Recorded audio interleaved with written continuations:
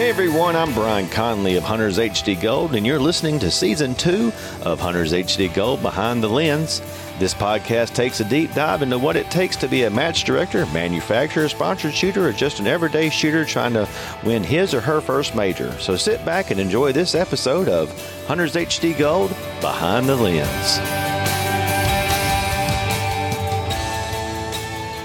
Welcome back to another episode of Hunters HD Gold Behind the Lens. Today I am joined by Bill Duda, the founder and owner of Go Fast Don't Suck. How you doing, brother? Oh, I'm freaking fabulous. Well, man, thanks for taking the time out today to sit down with me and discuss a little bit about stuff. You don't know what we're going to discuss yet, but we'll get into that in a little bit. So that's what makes my job so much fun. But let's go back a little bit. When did you start shooting? Is this something you did with your dad, or is this something you learned from the military? What did this look like for you? When did you get into firearms? No, firearms was basically military. Well, I mean, growing up, I would go out to the range and go shooting once in a great while. It was just kind of like a thing. Go shoot a pistol or go shoot a rifle. We had BB guns, always had BB guns, always shooting BB guns. Right. Played paintball for a little while and then decided I was going to join the military, and then spent a lot of time getting good with rifles. What'd you do in the military?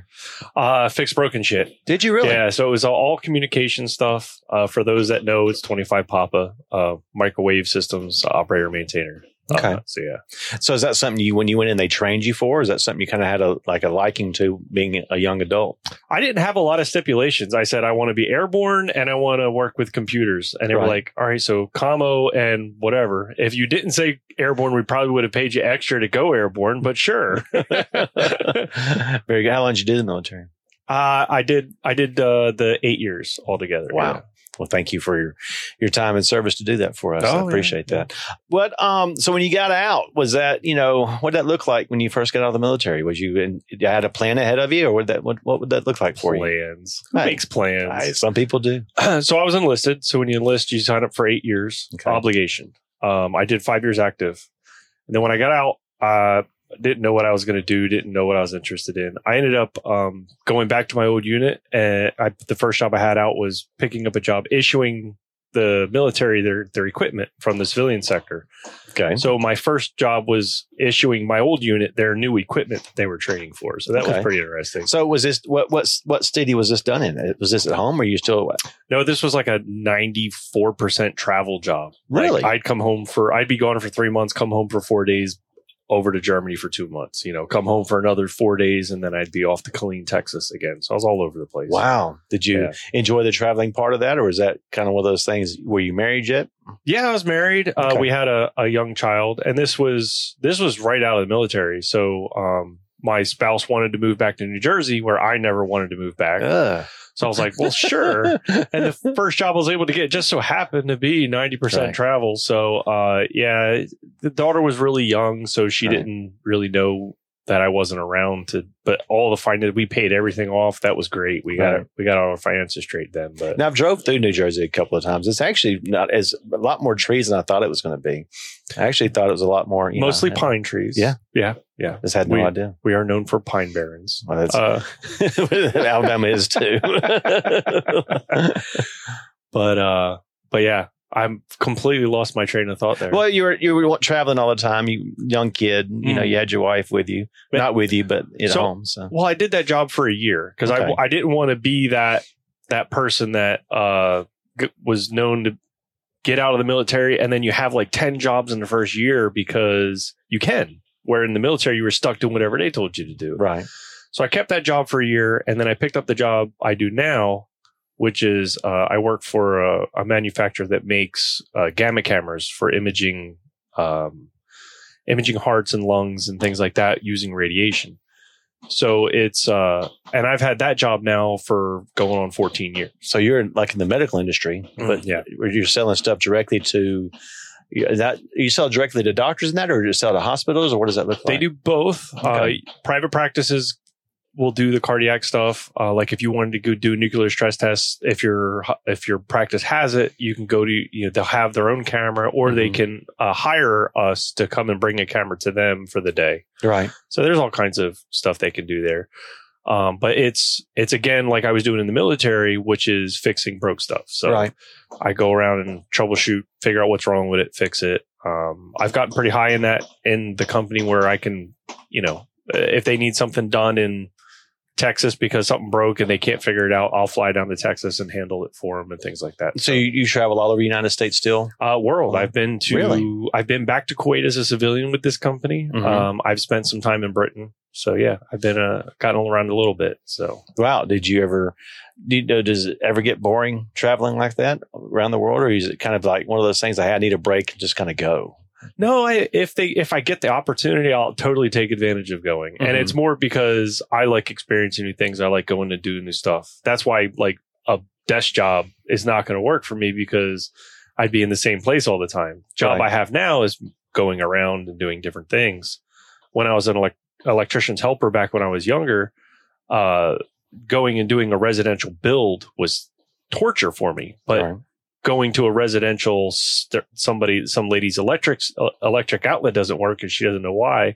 That was exciting to me because I get to figure out why it's broken and then fix it. Right. So, and you're always at a different site every day. So what did COVID look like with all this when everything happened with your industry? What happened during that time? No change. No.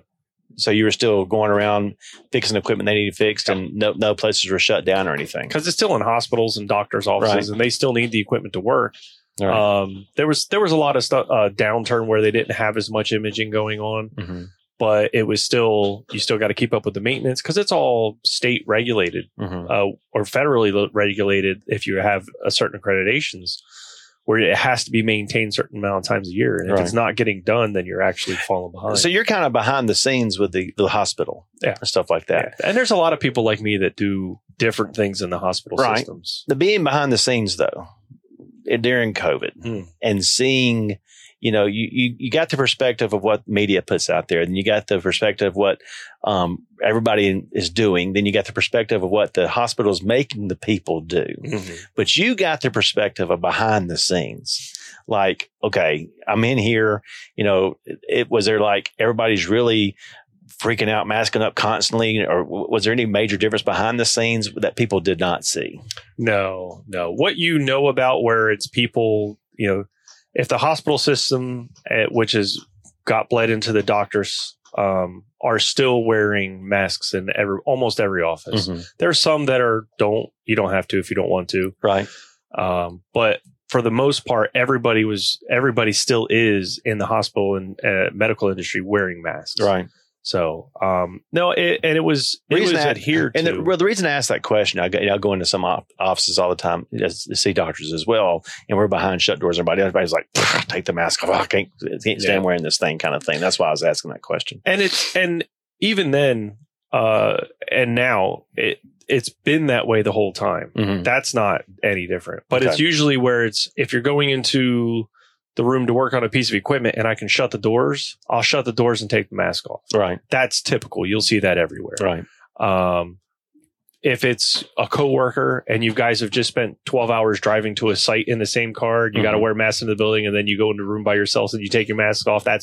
All of that's typical. Right. It's where you won't see is most of the time is going to be like a patient and a doctor, or a patient and a couple nurses. They'll all stay masked up during that. Not necessarily because they're concerned. It could just be because that's what the rules are. Well, that rules are, and there's also with social media now, and all of a sudden you go in a doctor's office, somebody's holding a camera hidden somewhere, and they're recording somebody not wearing a mask, and it just opens up another can of worms with liability wise. A lot of that thankfully, it seems a lot of that stigma nonsense has gone away since like the end of 2020. Right. Like it's gotten less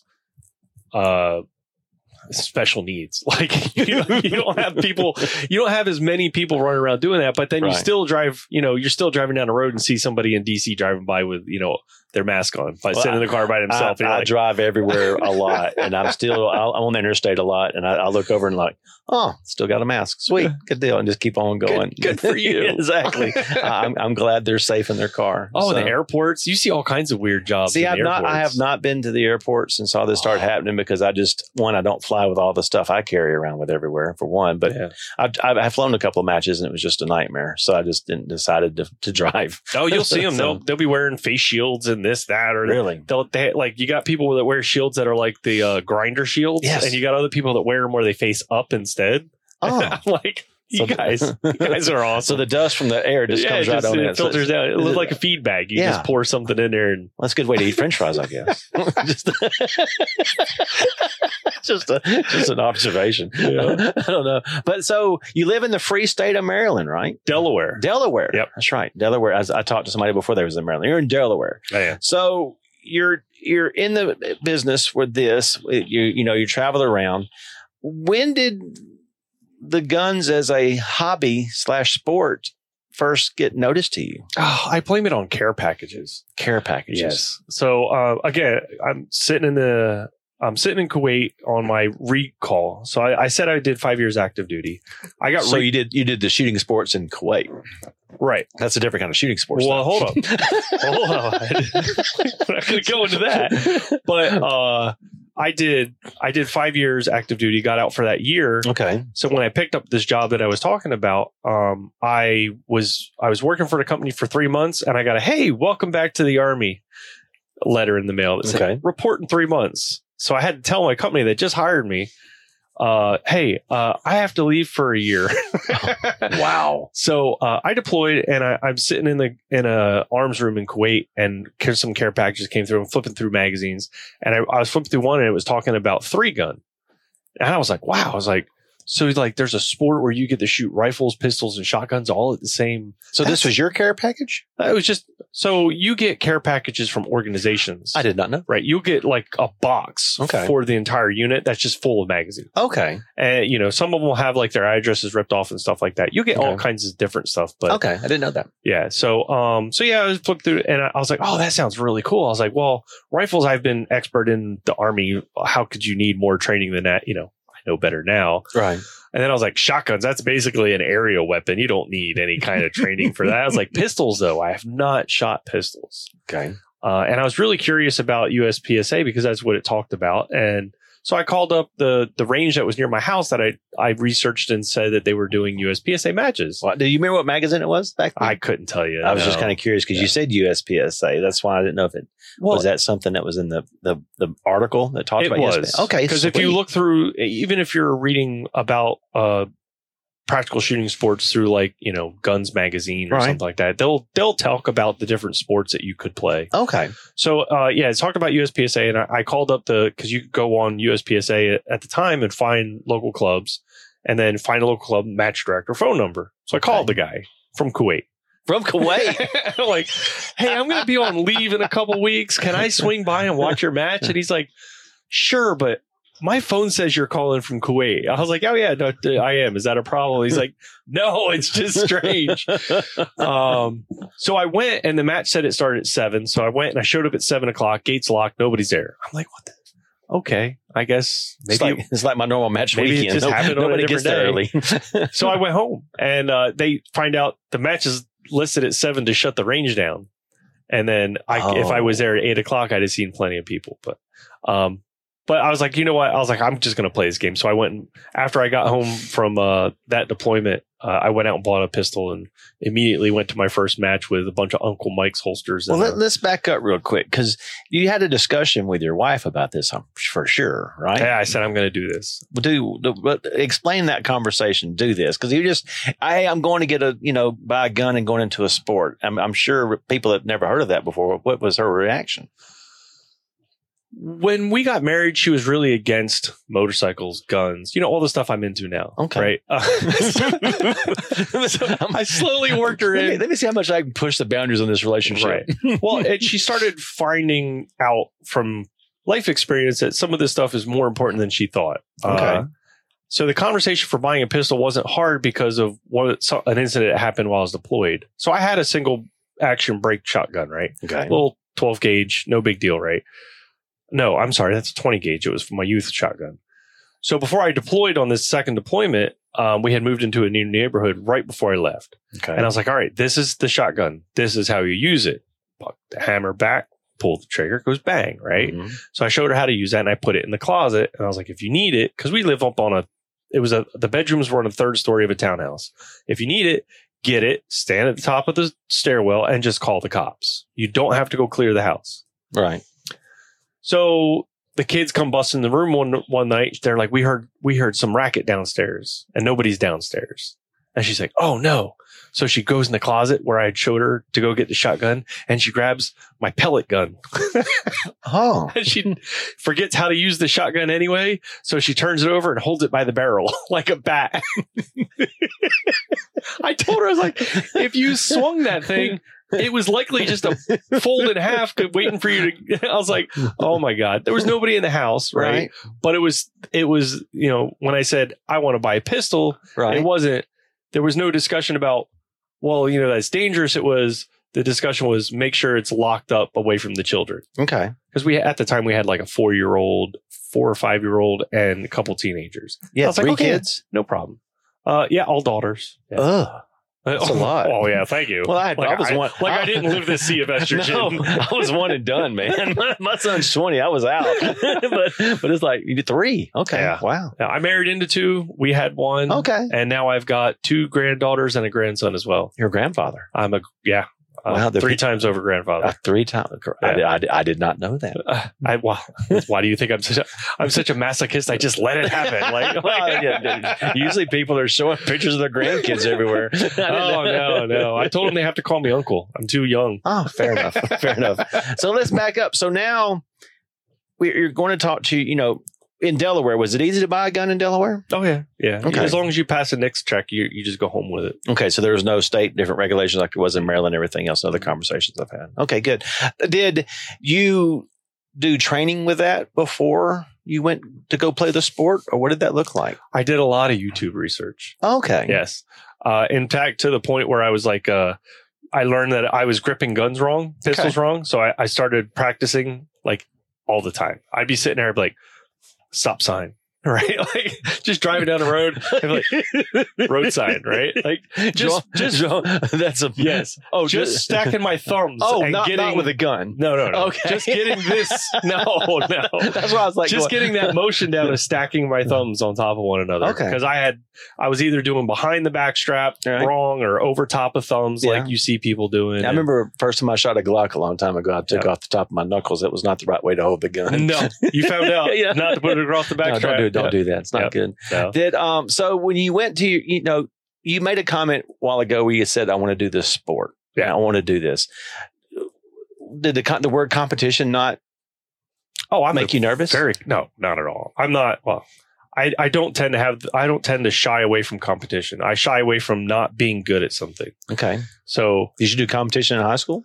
Track. Well, it was track. It was cross country running. Okay. So, I mean, I was pretty competitive with that, but I was also a teenager. So it was also, like started to get like selfish and didn't want to do anything because it was too much work. I get kind of stuff. But now it's just, if I can find something that I think I can get good at, I'll try. I'll make an effort at it. Okay. And you'll see me do things like my first gun was a Glock.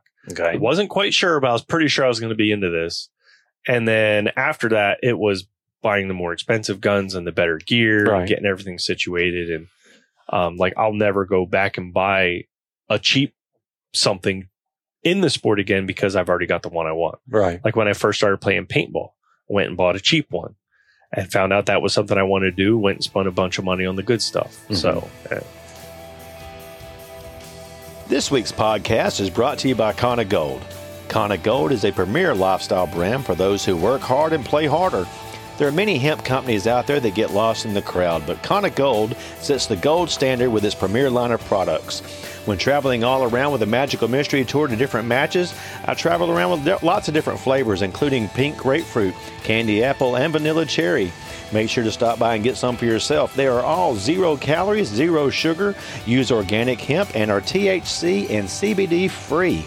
Competitive shooters love them because there's no shakes, no headaches, and no crash.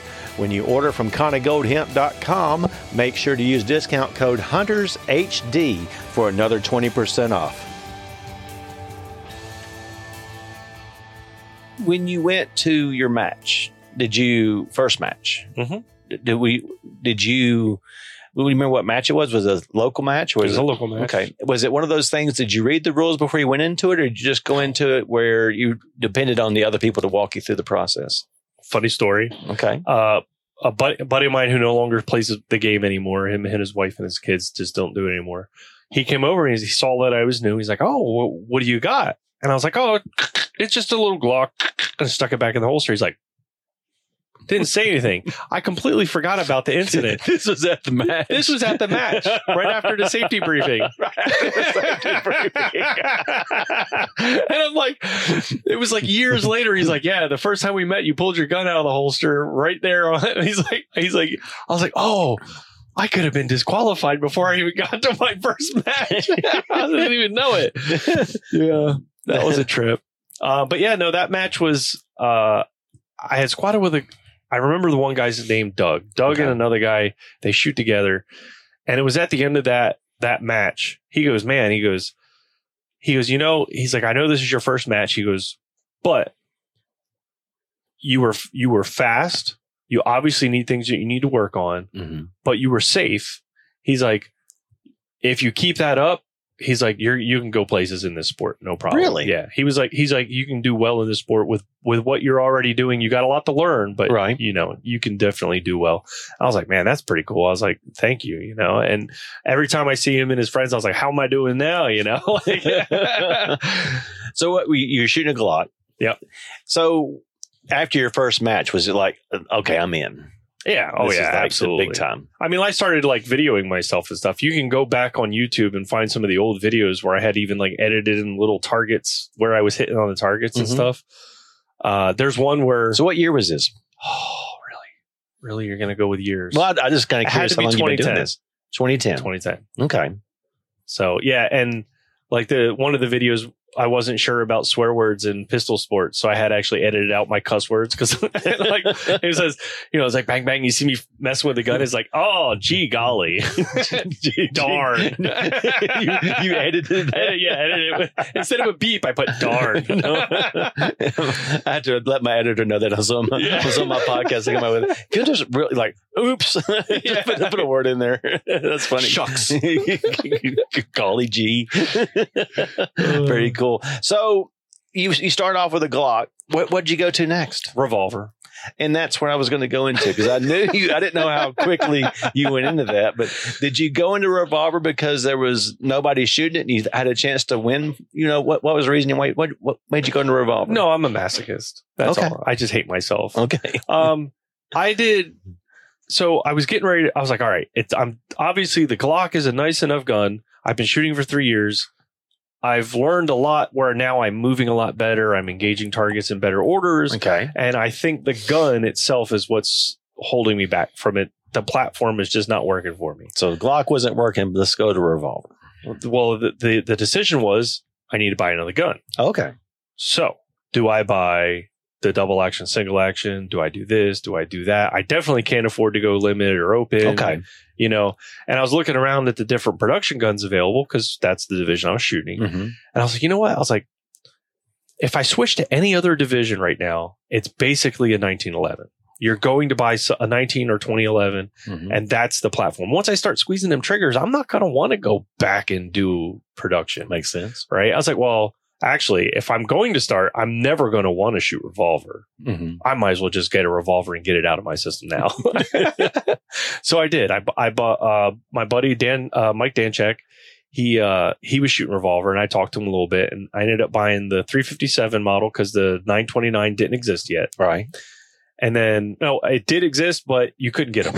You had 357 with 38 special or 357 with 357? It was a 357, and I had immediately sent it to TK Custom and had them chamfer the cylinder to take 9mm cases. Okay. So I was shooting 9mm out of the 357, so I was able to load them plenty long with like 160 grain bullets, right? And I shot the bejesus out of that gun. I never had it worked on. I sent it I bought it. Had it sent to TK. From TK, it got sent to me, and I just shot it like it was. So back then, that's back when Tom was working there. So I couldn't tell you. Well, Tom would be working for that back then. Now he's turned it over to his grandson. Yeah. TK. Oh, yeah. So that'd have been Tom back in the day that did that. That's cool. And I made master in that at the nationals I went to. And and I was going to keep shooting revolver for another year, but my daughter was starting to come to matches with me, and she's was shooting Steel Challenge and stuff. Right. And she came to a USPSA match, and she's like, when do I get a regular size gun like everybody else? I'm like, went right over to the gun store. I was like, now I've got an excuse. We're buying that gun. So yeah, she was, so I got her a Carry Optics set up. Right. Because this is when Carry Optics was new. So I got her Carry Optics, and I shot one more major match with my revolver, and I was like, you know what? If I just start shooting Carry Optics, stage planning would be a lot easier with the kid and stuff. So how old were your daughter when she started shooting? She fired her first shots when she was like 4. Okay. But she started shooting like Falling Steel and Steel Challenge when she was 7. Wonderful. Yeah.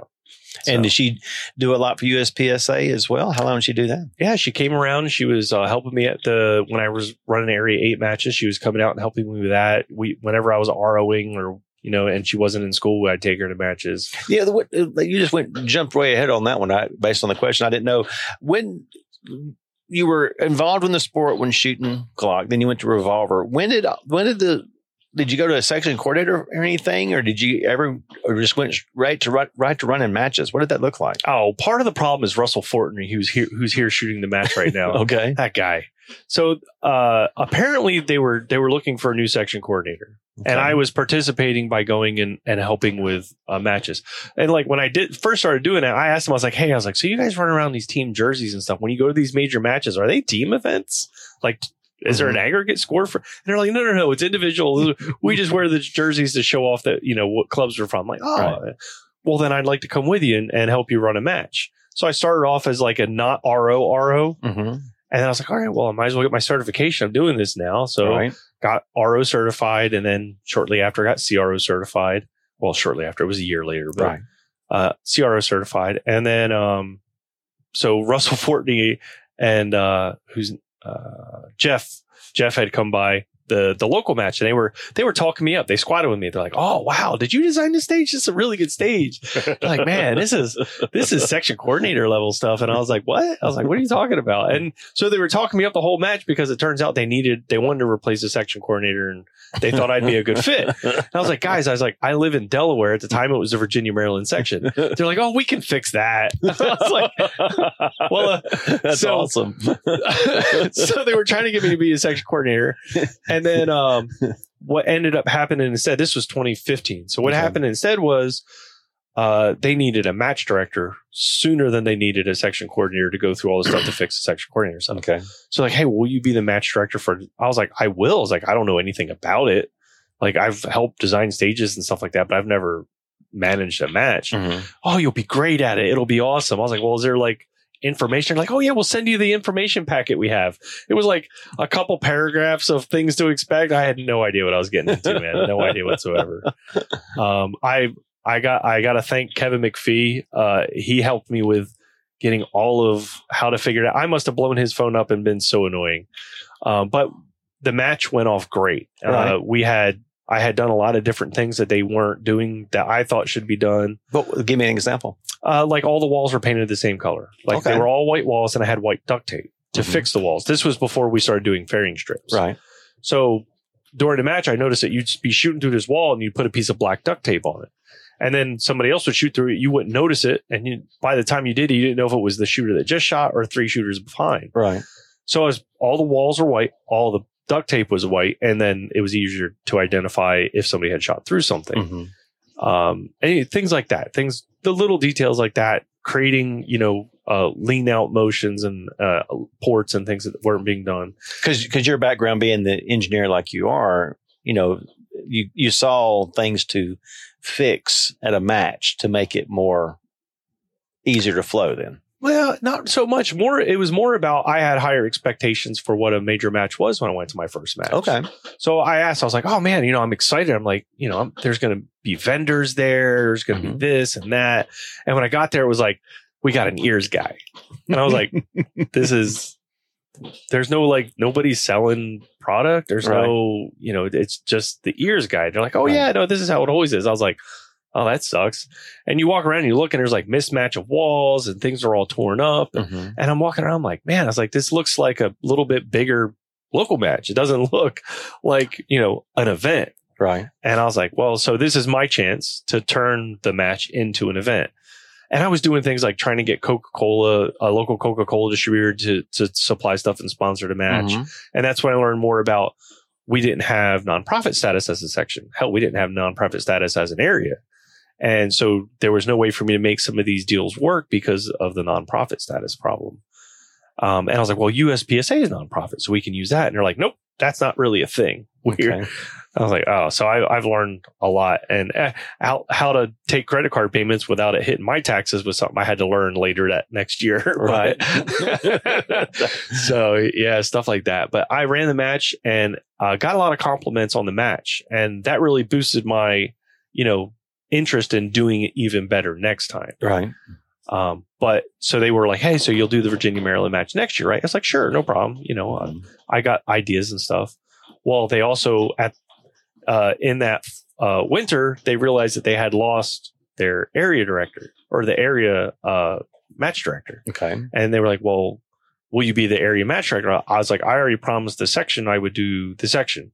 So if you want me to do the area match, you need to go and have that conversation with the section that you're poaching their match director. Right. And they were like, not a problem. And they made that happen. And I started running Area 8. I did that for 3 years. 3 years. Yep. Wow. From your first area match, when you put it on the ground, where was your mind at? All over the place, or you had a pretty cool, calm, collective way of handling it? I was very controlling. Okay. I wanted, again, the way that I wanted to do things was design a bunch of stages. And then I got a core group of people. So it was me, who was going to be the range master, the area director, and some other key folks. I had come in and sit down at a pizza restaurant, and we went over my plans for the stages and where we should put them, how we should organize the match, and what they thought about this, that, or the other thing. And as a group, we've developed what the match was going to be like on the ground. From there, I was controlling everything. I was doing the sponsor coordinating. I was doing the registration stuff and everything because I wanted to make sure I understood how all of these roles were happening. Okay. Now, move on to the next year. Now I have a sponsor coordinator. Now I have a registration person. Now I have, somebody just to handle stats separate from registration. Right. Because that's important to me, is to have that separate, because that's anyway. How did that go? Turn over that control. It went well. Okay. And it was because I found the right people that were willing to do the job and got them to do it for me. Right. And for me, it's always been about, when I do the match, it's always taking care of the staff. So always making sure I took care of the staff. And then in addition to that, when I started doing the area match, going back to the vendor thing, I was like, man, we need to make this more of an event. And I started pulling in people to vend. So we had bullets, ammo, Bobby. That's when I started hiring Bobby Q to come out and do the area match. And it turned where we had 300 shooters the year before at Area 8. My first year we had 350. Second year it was 450. And then it was 550 every year after that. Wow. When you said you took care of wanted to make sure you took care of the staff, how did you do that back in the day? What did that look like? Well, it's not very different from now, but it's making sure that they understand that I'm there to work for them.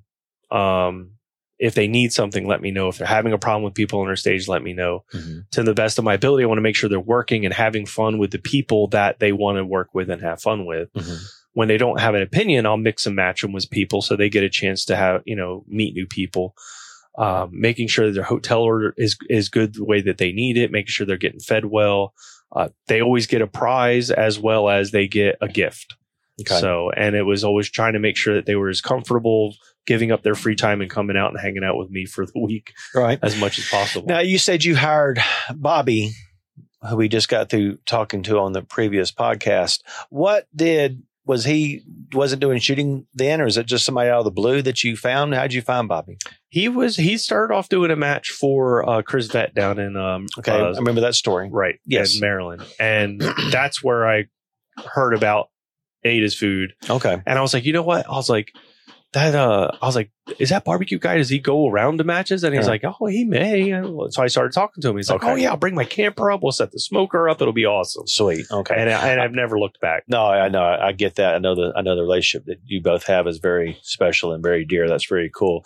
So through this process, was the brand there yet when you were running Area 8? Was your brand of Go Fast Don't Suck already there? Well, hell no. Okay, so I didn't have time for that. Well, so let's go to that a little bit, because I've heard bits and pieces of how all this got started. But basically, you were shooting a revolver, from what I remember. Were you shooting a revolver then? Shooting a revolver? Or you'd already moved on? No, I was shooting a revolver while I was doing Area 8. Okay. The last year of it, I was shooting carry optics with my kid. Okay. So you get back and shooting carry optics with your daughter. Mm-hmm. And you're in a situation where, explain the story to the audience of where this went. I got bored. Okay. So Area 8, at the beginning of bored or burnout? No, it was bored. Okay. So I think it was in the middle of the second year when I was getting ready to put Area 8 on. I told him, I said, look, I'm not doing this after next year. I was like, we need to have somebody, let's have a discussion with some people, because I'm doing this year and I'll do next year, but I'm not going to do the following year. So let's make sure we get somebody on board. So I wanted to train somebody up so they weren't thrown into it like I was, right? So now the third year has ended of me running Area 8, and I'm just a regular CRO, just running around shooting matches, working matches. And I had designed a stage. That was the year I designed the stage for Area 8 that had the sliders. So that was the first one I've seen you at. Yes. So you'd run down the stage with the slider to open up a port, and then you let the slider go and it goes back to the start position. That's right. So if you let it go too early, you'd have to go back and get it, which was fun because I got to watch people make that mistake. But yeah, so leading up to that match, I had nothing to do. I had just spent 3 years of my life where when I had free time, I was working on stages, working on registration, working on sponsors. Mm-hmm. It was almost a second, part-time job, right? Until it got close, and it became a second full-time job. So I got bored, and I was like, I made a meme. I wasn't really doing it then, but I made a meme that was about like your heart rate watching the getting ready to shoot. Yes, I remember that. So and it blew up on as far as at the time, it blew up on my normal Facebook account and my Instagram account. I was like, wow. I was like, you know what? I was like, there was some people that were doing this. Super Grand Champ. I was like, they were doing memes and stuff, but they kind of died off. Right. And there was like the feed ramp was doing stuff, and then they died off. Okay. And I was like, wow, there's obviously a hole for this kind of entertainment. And I hate myself enough to tell everybody how much I hate myself, and they probably hate themselves too. So let's make memes.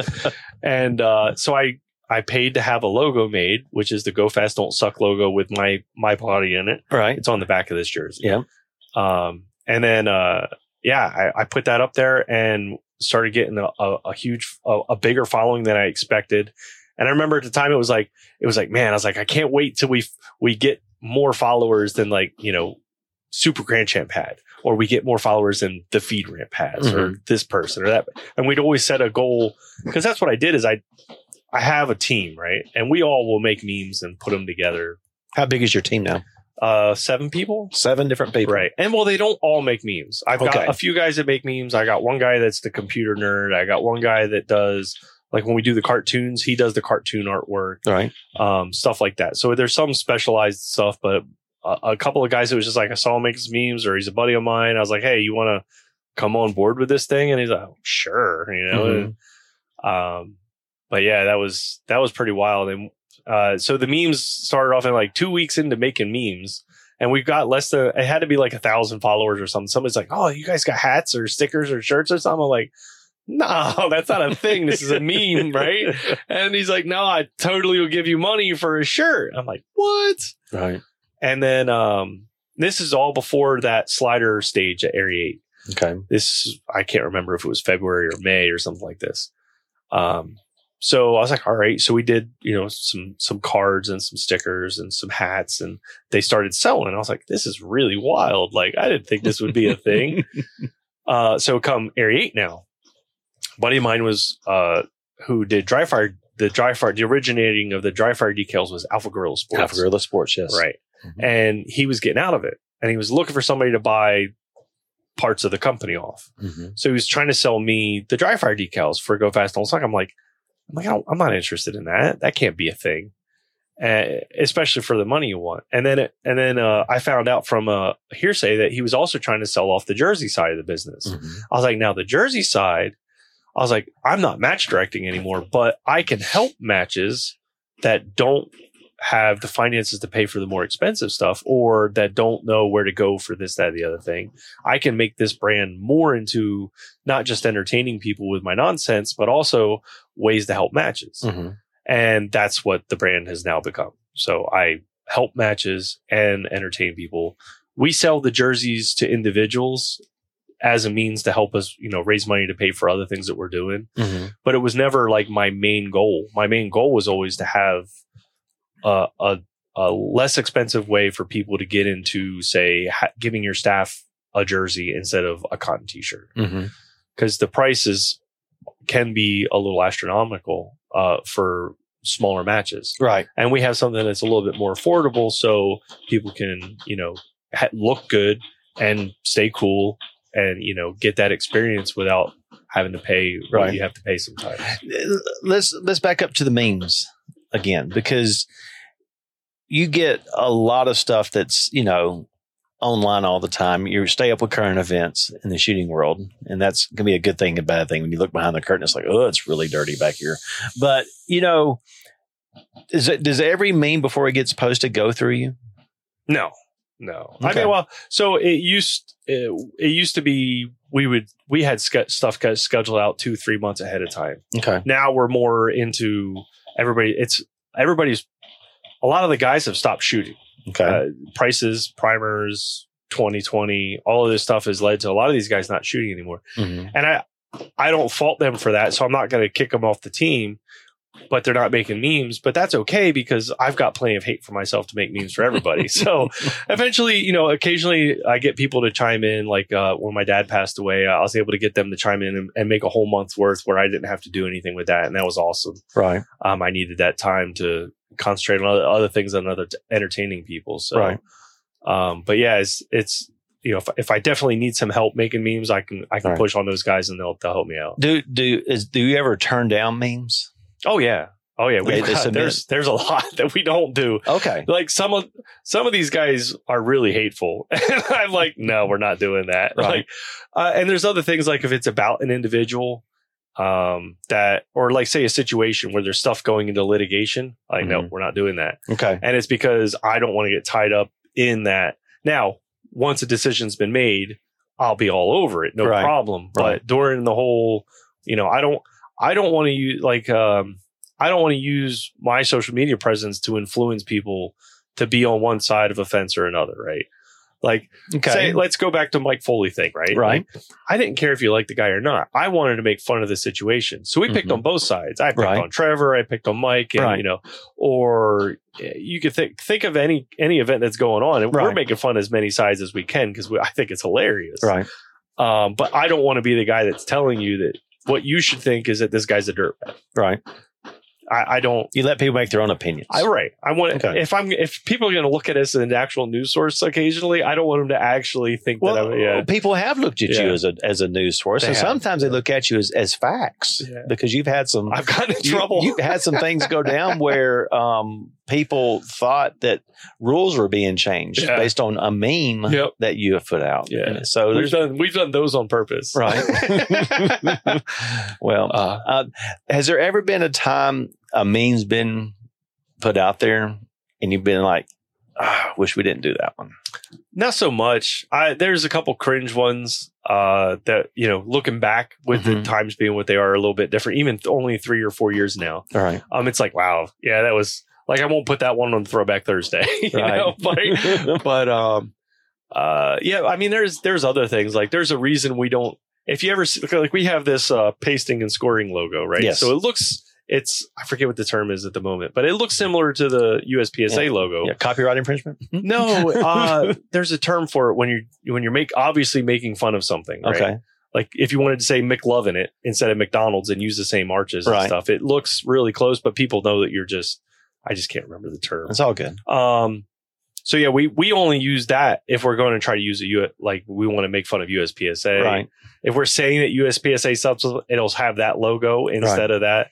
When it was like years ago, we said, "Oh, Nationals is going to require." It was like a Fox News thing. It's like, "Oh, Nationals is going to require you to wear a mask." It was CNN. Oh, CNN. Okay, yeah. Because I saw that and I was like, huh.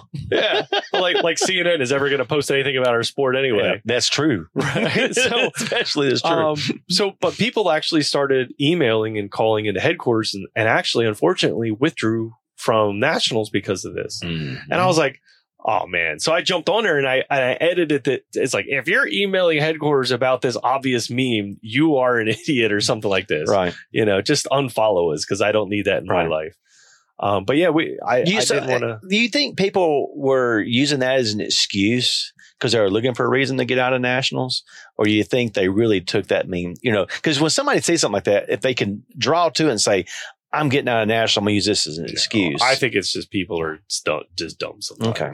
Yeah. I mean, if you're going to go through the effort of writing an email about it and withdrawing from the match over, a CNN saying that we're no, I get it. requiring masks. I get it. Yeah.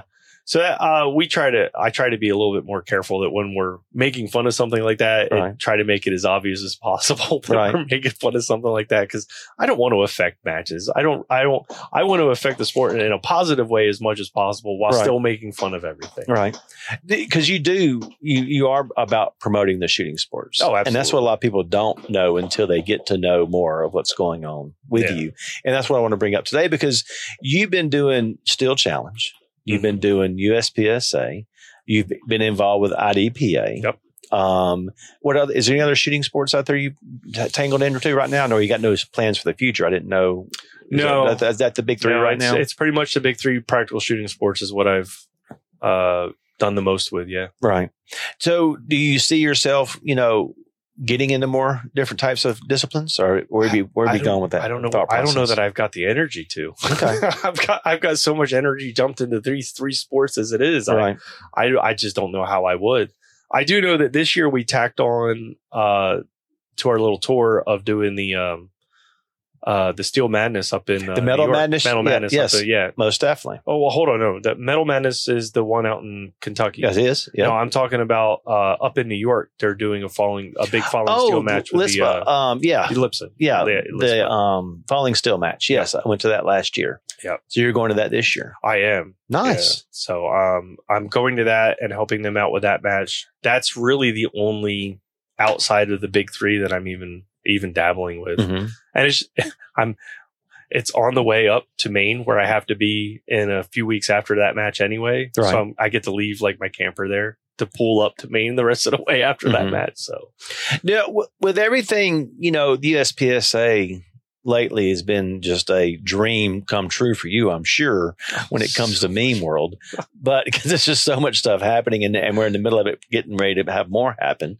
Do you see yourself getting more involved with USPSA on any other level, like an area director or anything like that? In the future, could you see yourself doing something like that more? See myself as an area director? Not in the current environment, no. Okay. Well, plus what I'm trying to do now, I'm actually more. I find myself being able to do more for the sport what I'm doing now than I could as an area director. I can totally agree with that statement, 100%. Because now you are traveling to. You've got a whole new setup this year in 2022, I do. And I've seen it for the first time this weekend. Because now you are partnered up with a lot of great companies and actually taking product around to have that available for them to purchase and help build other brands. So, what does that look like? What gave you? When you went into that, what made you want to just go into sporting sports even more?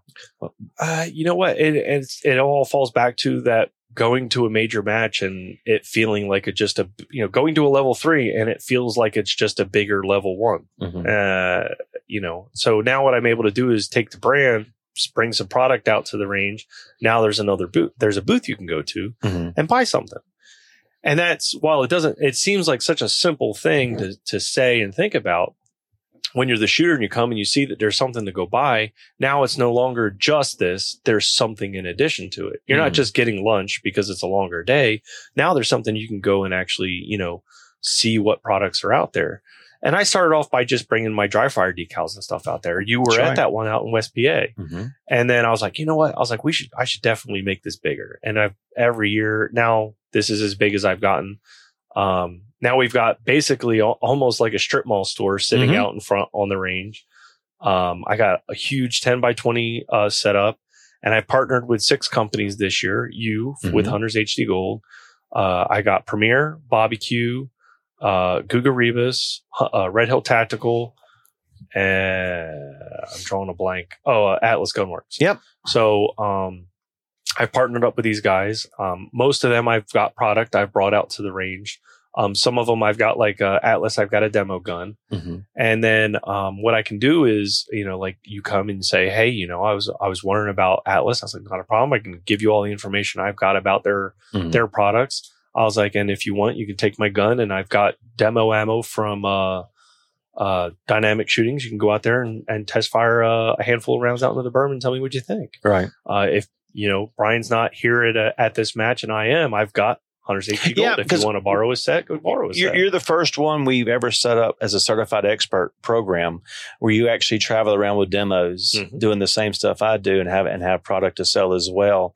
And thank you for wanting to do that, because there's a lot of matches that I can't get to being just one of me. But now it's branching out, and you're part of this test pilot that I have working now, which has been extraordinary so far.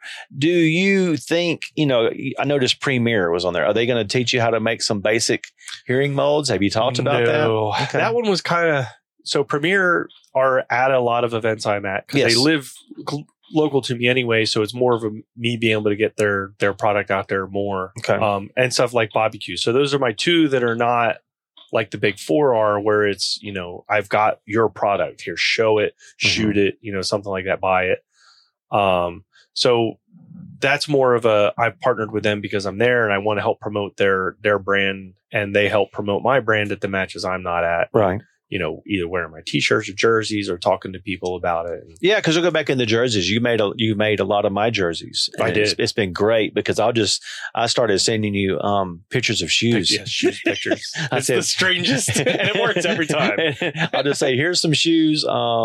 Figure it out. Yeah. and I don't want to see. I like the big reveal. Whatever you're going to put out there, I don't care what it is. Just do it. So I have it. I love it. I love what you do on the jerseys, and we open some other companies up to you as well, because you have a great price point that's out there for a new shooters getting into it, and new situations where everything's so expensive. It is, but you're at a good price point to get people started into the sport, to to be able to build that and build that loyalty with people who are just getting started. So that's really cool. So you have bigger plans, though. You're not through. You've got other things you're planning on doing in the future. Anything you want to, kind of release today? What some plans look like for the future? I mean, right now I'm just so caught up in. This is the first match where I've got the new booth at. Yeah. So I know for the next year, there's a couple people that have been talking to me already that wanted to, sponsor not sponsor, but partner with us this year. And I'm like, whoa, I've already got 6 that I've agreed to, and right. I don't want to diminish their value by, adding 4 more people to it. Let me see how this goes with these guys. And, if somebody wants to back out, or we can change things up next year, we'll do it then. But yeah, we've got t-shirts, jerseys. You can come out, and we actually had it happen. Somebody forgot their belt, so they came over and bought a belt. Somebody forgot their whole rig, so they come over and built the whole rig for their gun. Or, they didn't know that Red Hill Tactical had, the holsters the way they have them. Yep. And now you've actually got Red Hill Tactical's new holster as well. I do. With the push button. Yep, the push button one. Yep. That's pretty cool. Yep. It's pretty cool. So, being that supporter of the shooting sports and everything else, and you've got plans for the future to even add another trailer and bring out some other products for people to use as well. There's stuff that I want to do. It's just having the money to do it. Well, so I've taken no money out of this entire idea since its inception. Everything keeps feeding back into itself. Okay. To the point where my spouse is like, you said we grossed so much money last year, but where is it? And I'm like, I go in the garage and I go like this. I go, look at all of this stuff. This is $2,000. This is $3,000. This is, the printer in the basement, know? So, but yeah, so we do like match banners. I know you are doing it. You've been doing my match banners. Now, this is the third year. Yep. And this year, with all the matches I sponsor, I sent out a separate letter with the certificates, and it says, if you need banners, here's the email address to contact, because you do banners for my company and other companies too. But companies that didn't know this are listening. You actually send the banners directly to the match for them. Right. So we'll do it two different ways. So first off, our banners are not like banners you would buy from Vistaprint. Right. So if you buy them from, say, Vistaprint or some of these other organizations, what you get is a banner that they give you and they sell you at a high price point because they finish it in a way that's going to make it last a long time. Right. All right. So they're putting like a UV coat on it. They're stitching the seams and stuff. Well, you as a sponsor, you're sending a banner to a match and you'll probably never see the dang thing again, but it's costing you $50. 60 at the time. Yeah. And I'm like, this is terrible. When I first got started, I was like going, this is crazy how expensive it's going to be. So you've got a sponsor that's sponsoring a match by sending, say, if it's an area match, you're sending $1,500 for a stage sponsorship worth of product. And on top of that, you're like, and I got to fork out so much money to actually demonstrate my participation with banners. Mm-hmm. So when I got the printer to do the decals, I was like, well, I can do match banners and make these less expensive for sponsors. Yeah. And I can make it so that the match, if they need banners, can buy them at the lower price point too. You only need them to last 4 or 5 days. Right. Now, they last longer. So the banners we have are still the same banner material. They're still the same printing. We're not going to do the UV coat. We're not going to stitch it. We're going to throw some grommets in it and ship it to the match. Right. We do that two ways. The way you started off with was, hey, I'm going to order up 10 banners, send them to my office. No problem. One big tube, send it to your office. Yep. But ever since we started it, we've been doing it with Red Hill Tactical. You guys, Blue Bullets now, where we do, I can't remember the name of it, but you send me the list of matches you're sponsoring with their addresses. Mm-hmm. We'll print them up and send them directly to the match. Now, if you're a company that wants to try to recapture banners, we'll send them out with a return label if it makes sense. Mm-hmm. There's a small service charge to, handle the banners once they get back to my house, to clean them up and see if they're actually good to ship out to the next match or not. Right. But you don't have to have any participation in it other than filling out the form and paying quarterly. I love it. And it's so much easier for a sponsor. And it's easier for the match, because what we started doing, because, I've filled almost every role you can at a match now. Right. What would do is, when we do the shipping tube and we put the shipping label on it, I'll also write on the outside label, Blue Bullets, 2 banners, right? And I do that, and like, return label included. Yeah. Write that on the outside of the tube, because what happens when you're a match director or a sponsor coordinator, you receive a package and you're like, what's in this?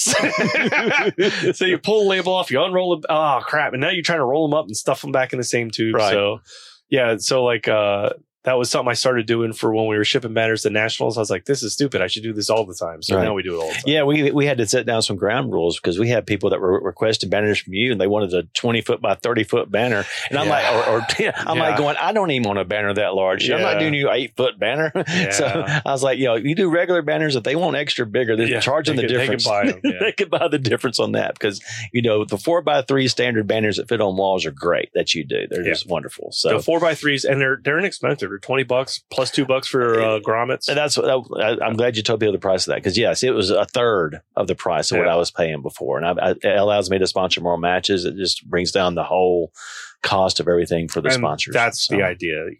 I want to see more sponsors sponsoring better. Right. So if, say, you've got extra funds, and instead of doing the same old, you're like me, I can't go to Dragons Cup this year. Mm-hmm. And I sponsored it last year, or I didn't sponsor it last year, but this year I'm sponsoring it. I'm like, I don't want to just send you product. I can do that. I was like, if that's really what you want to do, I'd rather find a different way to sponsor your match. And they're like, well, what do you got in mind? I was like, are you doing a roll-off dumpster this year? And they're like, yeah. I was like, I'll pay for the roll-off dumpster. I'll be the dumpster fire sponsors, something like that, right? Like we did the porta potties for national. I was going to say you did, yeah. You know? And as you had me walk, thank you for doing the sponsorship, because all of a sudden I realized, you know, there's a sign that was inside every porta potty that was a wonderful joke, and it was great. Then I realized somebody said, they say something different every one of them. Yeah. So I had to go to all 12 porta potties to see what you wrote, which was the most, just one of those experiences like, God, the most porta potties you've ever been in a single day. Yes, yeah. and I wasn't the only one. There was other people going to other porta potties. So just to see what you put on the just to see what you put on the inside banner of the porta potty, which was great marketing. It was really good stuff. It's what I'm trying to do, because when I was, you know, it's nice that we get product from companies, right, and we get to show off their product and give that product away.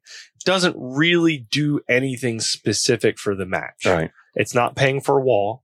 It's not paying for a box of steaks to put in the ground. Right. Right. It's our way to draw more competitors and make the match look more official by having sponsors. Right.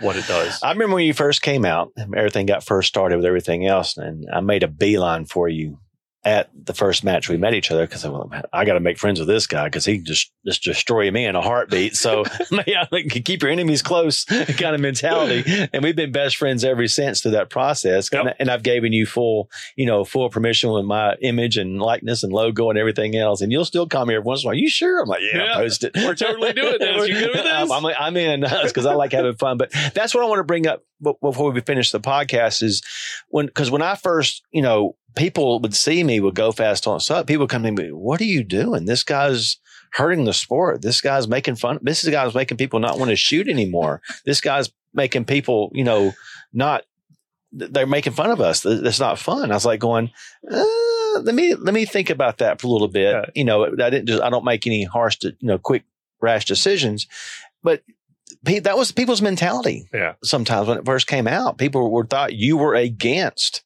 the shooting sports, which couldn't be further from the truth. Because that's what, how did you overcome that yourself when that first started happening? I mean, I've just ignored it. Okay. Yeah, no, because I mean, you get the people that are occasionally like, oh, you think this is funny. And I'm like, yeah, actually it was hilarious. That's why I posted it. Right. Well, for you, it may be a touchy subject but for the 500 other people that are liking and commenting on it, mm-hmm. I've also gotten to the point where I don't have to stick up for my own material anymore. Right. Enough people like yourself understand who I am and what I'm doing. Right. That they, if somebody tries to give me grief about something, they'll take care, my fans will take care of it in the comments for me. Right. Because they understand. Right. Which is wild. I do make fun of everything. What you're not seeing is I've also taken my own company money, bought enough stuff to set up an entire paperless scoring for every match I go to. That's right. So I bring 15 tablets, 15 commander timers. I bring, the entire mesh network and the cellular connection in case there's not an interconnection. Mm-hmm. And I set the whole thing up because in my eyes, a paperless scoring match is a better experience for the shooters, and it's a better experience for the staff. Right. So if I can help the match by providing that stuff, mm-hmm. that's what I'm doing. So we're sitting here at Area 6. When I got here, they already had their own mesh network set up, and I was like, oh, that's great. I don't have to do that if you guys don't need it. But if you do, I've got everything with me. Mm-hmm. And they're like, well, we're actually having problems with the cellular signal. What network? I've got a different one. Try this one. And they've been using it all day because Wonderful. It's working better than the other one. Do you charge for that? No, absolutely not. Cool. No, that's part of my sponsorship for the match is having that available to it. Okay. So, I bring that as a service to the match and to the competitors. So, okay. Yeah. Are you in a situation where you would like to do this full time at some point? Yeah. If I can get to the point where I do what I enjoy doing instead of, mm-hmm. I enjoy my day job. I do enjoy troubleshooting and figuring out how to fix things. But if I can be, in my sport all the time, right, I'd love to, but it's just getting there. So I do have one thing I want to touch on, because you just got through, I've had a lot of people ask me, why didn't you do all the, interviewing all the presidential candidates for USPSA and all this other stuff? Why didn't you I said, I don't want to, I'm just sitting back right now. I don't want to get involved yet, because I knew people like yourself were going to be doing that. Was that eye opening to you to have to do the interviews like that with the current presidential roster for the vote? So you had mentioned earlier about, having to look behind the curtains and wishing you hadn't type of thing. Some days I'm there too, where it's like, man, I really missed the days when I didn't know anything about this stuff. Right. So when you decided to do that, because when I heard you were going to interview everybody, I'm thinking to myself, oh, this is fixing to be. Yeah, and then it turned out not to be what people wanted. Exactly. Exactly. It was like the most moment. So here, my view at the time. Okay. Social media is just on fire about anti-board. And I'm like, I don't even know anything about the board. Right? Like, I don't want to get all of my information from this one group of people. Okay. I was like, I haven't ever even talked to my area director since the last match. Mm-hmm. I was like, I'm going to call him up. And I was like, well, hold up. If I'm going to call him up, I was like, I'm sure there's other people that want to hear about what he's got to say. So let me just do it live and talk about it, what I want to talk about with him, with everybody. And I was like, oh, wow, that was actually like informative. So let me do that more. But I have to be careful, right? Like, these guys are used to thinking about me the way you described. I'm against the sport. I'm always making, being hurt and detrimental. Make people cry. Right. if that's the way they want to roll it, they can cry about it. I get over it quicker when I cry. So if I cry just a real good cry, then I go, okay, I can move on and laugh throw my temper tantrum. So like when I was doing like the presidential candidate interviews, before there was even like, the rules changes had even happened. Right. I did it specifically with a set of questions just to get these guys used to the idea of talking to us, because they're not doing it. Whether it be me, you, or anybody else, nobody was talking to anybody. Right. So let me just get them on, go at it with glove hands or kid glove hands, and just let them talk about the few topics that I sent them about. Right. And go easy with it. Right. They're not actual candidates yet. It may change between now and the election cycle. Well, now we're in the election cycle. So as soon as the official list comes out, then I get to have my interviews where I'm like, all right, so when we talked last time, you said you were going to do this, but that's not actually part of the thing that you're supposed to be able to do. So how do you intend to make that happen? Right. Like, give me some details, because that's what people wanted, was some details. And I was being like, oh, broad strokes. Well, honestly, these guys are just now thinking about running. They don't have the details yet. So let's give them some time to think about it. Once the ballots or whatever come out, then we'll sit down with them and try to get some details. And you became kind of more famous in the shooting world by doing this as well, because based on one of your memes that I think was like, Tom Brady is Ben Stoeger is the Tom Brady of the shooting sports. Prove me wrong. You even came to the attention of Ben Stoeger. Yeah. Ben. I don't know that he does or doesn't like us. I really don't. I don't go. I'm not. There's some individuals that I've met and have good experiences with, and we make fun of them on a general, like JJ Ricasa, for instance, or Kita Boosie, right? Right. Boosie. I said it right the first time? I don't know. I asked her that. Sorry. My bad. Well, because everybody says this way, everybody says that way. Yeah. It's just like, same way with Steger. Yeah. It happens the same way all the time. And they answer to both, I found out. I mean, I didn't have that great of experience with him the one time that I actually talked to him face to face. So that's kind of my experience with him. So, I mean, that is what it is. Sometimes that happens with people in life. And, if we hang out another time, I have different experience with him. Maybe it'll change. Maybe not, but I get it. Yeah. So I don't go looking for him. He doesn't come looking for me, I guess. So, yeah. Not that I would never not have him on live and chat with him. I totally would. I'll talk to anybody, I don't care. So doing lives and everything you've done, you've actually even had some experiences where you've hung out with, banging brass. Oh, and Trevor. And when that first got started for 4 hours, and just, I won't even, it was just, those are ludicrous. Just an amazing overall experience. I've drank so much rum. Was that what it was? Oh, so much rum. Just, you blame it on the rum? Or is this just how it's going to be? The decision to drink the rum is to blame. Okay. All right. The rum is just the consequence of the decision. We would just get carried away and just have a good time. It was a good time. It opened up a lot to let people know how much passionate you are about the sport. Yeah, when you see me on a live and you realize that I'm actually the voice of reason and I'm drunk, something is very like, hold up, this isn't what I thought it was going to be. Right? Exactly. But no, and that's where I want to go to is you are very passionate about where everything's at. With all the changes that are happening, that have happened and may happen in the future, you're very passionate about that, and you're very outspoken. If we're going to get a new president, fine. Let's actually learn something about the guy, because the last elections we had were basically like, hey, you can choose Mike or Mike. You learn about Second Mike from a page in a thing. Right. Or you're going to base it off of your interactions with him. Oh, I'll vote for that guy because I know him. And I was like, well, do you think that's where we're going to be at now with this election? Though we got 5 candidates. Do you think if we still have that, they're in every region? And do you think it's going to be a popularity contest for that region? It better not be. I mean, that's the whole idea of having these guys and making them comfortable talking to podcasts or lives, and then them going off and doing other podcasts and lives. Is let's actually learn something about him. Maybe the guy from your local match doesn't actually know what the hell he's talking about, and you want to vote for the other guy that seems like he's more, you may live in a section or an area of the country where your coordinator or your area director candidate for president is a nice person. You like hanging out with him, you chat, and you guys got similar opinions. And then you see that, on a debate that he's got different opinions from what you expect, but the other guy's got actually, more information about it. Maybe you won't vote for your buddy this time. Maybe your buddy's not the right candidate. Maybe it's, somebody in a different region running for president.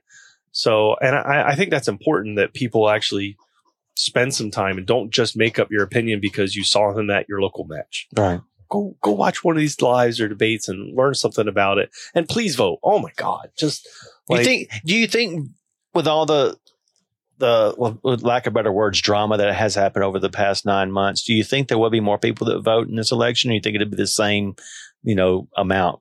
Because I'm curious about that myself. Will it be the same amount of people that have always voted? Do you think more people are going to get involved this time? I'm planning on making a big push from my social media presence to get people to vote. Okay. Like, I don't care who you vote for. Just go vote.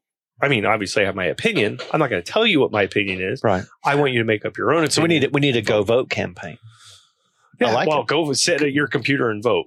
Follow this link and use your, the code, your USPSA membership and vote. I mean, it's not hard to do. They've made it very streamlined and simple, based off of your login for, USPSA.org. Right. You just go in and hit the vote button. Hell, they'll probably, what they've done in the past, there's a banner that says, hey, your NRY is expiring. Make sure you do your test. Yeah. I'm sure they'll have a banner that says, is going up again too. Hey, you haven't voted yet. Go vote, So I hope to start driving people with links and, getting people to the motion where they're reading a meme on their page and they go, oh, yeah, okay. And they click the button and then they fill in their USPSA number and they just hit the vote button. Right. Who you vote for. So we add a link to what some of your memes or something to go. Yeah, we'll do stuff like that. Sweet. Some more directional stuff. If you see me at a match and it's election time, I'll probably have a tablet sitting there just for you to fill out and vote. Great idea. So yeah, great idea. Because that's fixed to be on us really quick. By the time this releases, we may be in the process of voting. Yeah. So that's one of those things. And do you think there'll be a runoff? There's always a runoff. Okay. I don't think. With 5 people, I didn't know. I think some of the gentlemen that are running would not capitulate if it wasn't a big enough spread. Okay. So yeah, I don't think it's gonna. If it was close, I don't think there's anybody. They're all type A personalities. You're not going to have one of those guys that are like, that has a handler that's like, hey, you should probably just capitulate and that we're not going to have that. It's going to go to runoff. Well, thank you so much for sharing that with me today about everything we've talked about so far. I'm proud to carry the Go Fast Don't Suck logo when I travel around because I know what you're about. And I've had people ask me, you got that? I was like, yeah, let me tell you a story. I'm able to tell your story. And after this, podcast we've done today, hopefully more people will understand what you are all about behind the scenes, because that's what's really important for people to understand, that you are growing just almost as fast as I did, and just come out of nowhere and start showing up to matches. And you're going to be, like I said, the certified expert program for Hunters HD Gold. So there's going to be like almost like two of me. And you've actually made a stand up of me at some matches where I'm actually in form where I'm actually standing there, which I'm surprised you didn't pass out the Sharpie and let people have their way with me. Look, if you're going to give me ideas, I'm just going to run with them. Exactly. That's what we had a lot of fun talking about ideas that I can't put out there to public sometimes. We have our 6-foot flat Brian. And then I also have, because I have some smaller stands, they're like 3 foot. So I have not seen a 3-foot mini me's. I've got no. It's life-size Tim Herons. Oh, God. Oh, Jesus. You put it next to mine. I even got the picture where he's looking up. That is amazing. That's awesome. So, yeah, 3-foot Tim's, not me. That's wonderful. Yeah. Well, good deal. Well, he's 6-foot Brian and a life-size Tim. Next to each other. And that's awesome. So what's next? What's next for you? What do you know? This year we've got 15 matches that we're going to. This is the first of 15 matches. Yeah. Wow. So I remember about 15 matches back in 18. Yeah. And now it's up to 40. So if I make it there, it's because I don't have to do a day job. This will be my day job. That's awesome. So we'll see. If I can get the banners going with enough companies, if I can get the booth going with enough product to be able to make it all worth it on a regular basis, it'll just grow it to the point where I can just do this for a living and make a run at it. So you've opened me up where I get to go to the West Coast more because you got the East Coast covered. A lot of matches I can't go to. It's awesome. Yeah. So I get to go out to West Coast a lot more. I think there's because I live in Area 8, all but one. I won't be able to make it. The West PA is the only Area 8 match I won't. And I think I may be going to that one. As a matter of fact, it's not official in the schedule yet. But that was our first match. I know. I looked at it. I looked at that and I was like, I think I may be able to make that one this year. So, well, man, how can people get in touch with the easiest way? Besides, how do you want people get in touch with you about banners or about coming to a match? What does that look like? Oh, you can shoot me a message on social media if that's your thing. Okay. I'm just going to direct you to send me an email. Mm-hmm. You can go orders@gofastdon'tsuck.net, or you can email me directly at gfds.buildd@gmail. Okay. And then, or just visit the website. We've got links and stuff up on there. gofastdon'tsuck.net. Somebody's sitting on the .com and I can't get it from them. So, but yeah, it's we have a lot of different programs working.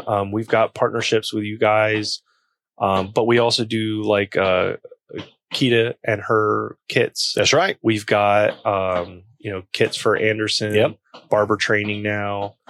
Tim Herron. That's how I picked up barber training the other day. That's cool. I did, yeah. He's doing some good things. He's got an interesting little kit. He's got set up with 2 different sizes, and he's promoting them and being able to and that's beneficial to both of us, everybody that's involved. You're more likely to dry fire using a kit with somebody that you trained with. Mm-hmm. So you're using a kit that demonstrates some of the principles you learn by training with that person.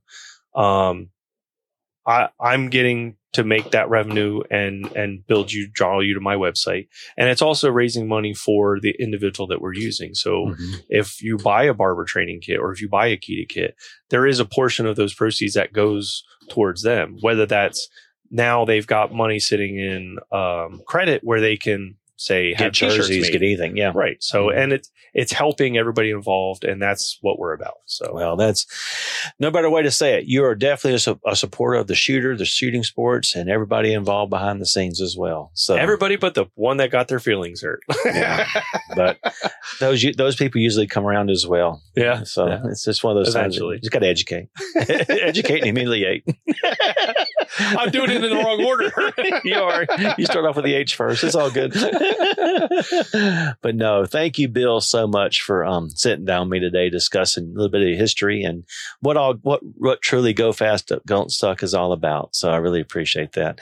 Well, thank you for listening or watching this episode of Hunters HD Gold Behind the Lens.